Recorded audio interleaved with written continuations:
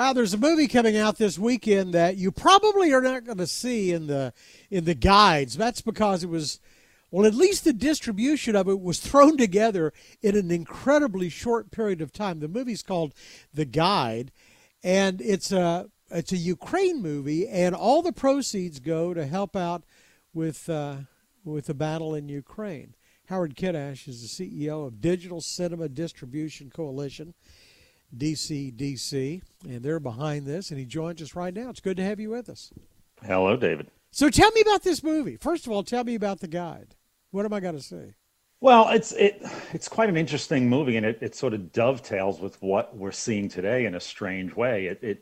It's a historical fiction piece, but based on some reality that actually occurred back in the 30s that I wasn't really aware of. But back then, Russia kind of subjugated Ukraine the first time around, and this was done with a famine where they tried to change all of the farming mechanisms and convert them to communism, and it resulted in a famine. And it's kind of disputed how many millions of people actually died, but I've seen it as high as 10 million people supposedly died. So during that. so when did this movie come out? It's been out. The movie first time it was produced in 2014 in Ukraine.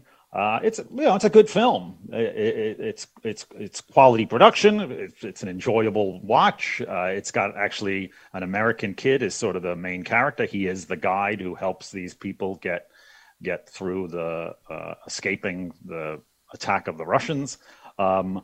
But, really, this is all about the charity aspect of what we're doing. And we were just looking for a program we could use to try to raise money. And you've got incredible distribution. Here in North Texas, it's at the Angelica Cinemas, and our friend Brian Schultz from Look Cinemas is going to have some screenings of it. And all the proceeds go to help out. I guess you'll have donations, too. Tell me how you put this together, because I gather,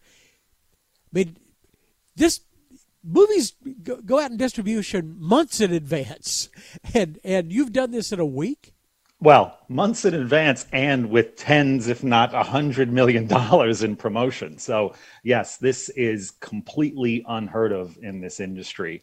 I got a phone call 13 days ago from a gentleman named Marshall Strauss, who's a longtime activist and humanitarian aid worker, leader, and he bought a cinema a couple of years ago and decided he wanted to try and help with the Ukrainian effort right now. And he licensed the rights to this film from the director that he reached out to, and found out that he had this content that the director was like, great, if you want to have a screening of it and donate all the proceeds, I'm up for that.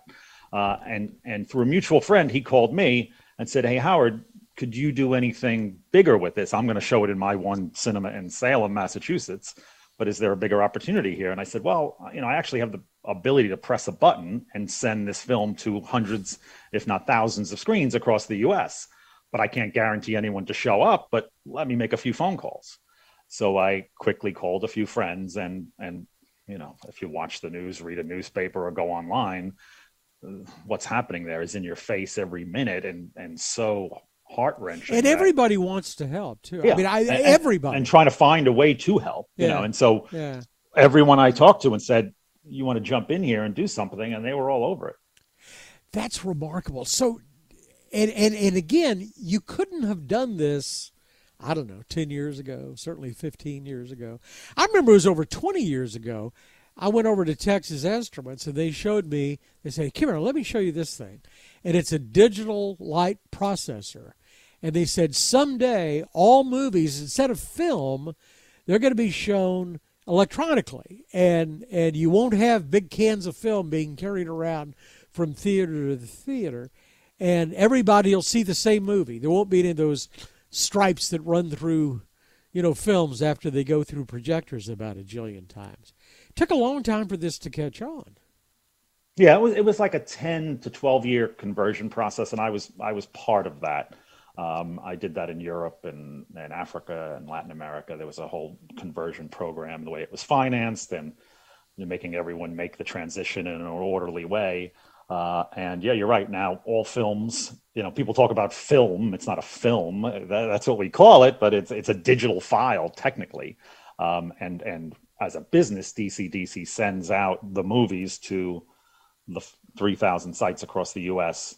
Every day. And as you were saying, you can can punch a button and literally distribute a movie like that. Yeah, and then all the files go out and they sit on servers, and then by clicking a mouse like you would at home playing Spotify or your Netflix, all the cinemas are playing movies in a kind of a similar fashion. But you're right, the logistics of this, because I remember following up with Texas Instruments saying, well, wait a minute, how come you're not selling all these DLPs? And they said, well, there's this debate. I mean, the people who make the films are going to save a bunch of money, and so all the exhibitors want them to pay for the conversion.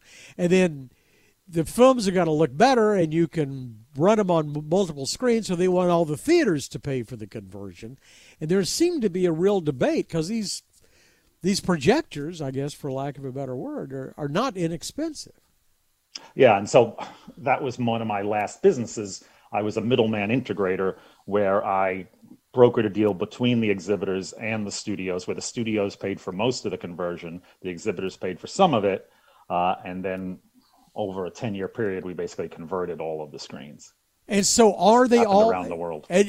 Are there films anymore? I mean, when a movie comes out, is it on? There's very, very few. It'll be for aficionados. When Licorice Pizza came out, I went in LA and there was a theater showing it in 70 millimeter because Paul Thomas Anderson wanted to distribute it in 70 millimeter. But that, it's for, that kind of art house type aficionado thing. You'll and around the world, I mean, Asia, Europe, pretty much everywhere it's all digital now, except for really small single screen, summer only, that kind of thing where they'll have some old projector. But getting a film now is hard. It's like vinyl type of paradigm on the home side. So tell me about DCDC, Digital Cinema Distribution Coalition. As I gather, this is Cinemark from here and AMC and a bunch of theaters all went together, and that put similar to we were talking about the conversion of the projectors.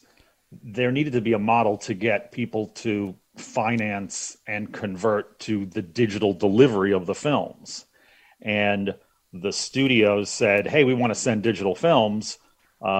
But we need a mechanism to get them there. And the exhibitors said, yeah, we're fine to receive them. If you send them, then we'll receive them. But someone needed to finance the standing up of the satellite, the installation of the boxes and all the locations to receive it, the satellite dish on the roof, et cetera. And unless the whole industry does it at once, or at least very short window, it doesn't work. Because these are a bunch of competitors. Well, the competitors on each side, so the studios and the exhibitors compete with each other, and they also have sometimes an aggressive relationship because they're always arguing back and forth about who's getting more on the box office, who's doing more work, and who's having more benefit from who's the studios benefit from the exhibitors running on the sharp end, meeting with the consumer every day, and the studios say, you're exploiting my multi-million-dollar movies and selling popcorn that I don't get a piece of. So there's always a little disparity there and discussion. But they came together in this, and we're the only business in the world like this where we're owned by both studios and exhibitors. So are you a for-profit company? No, because technically we're sort of like a co-op, because whatever falls to the bottom at the end, we share back and just reduce the prices for everyone. So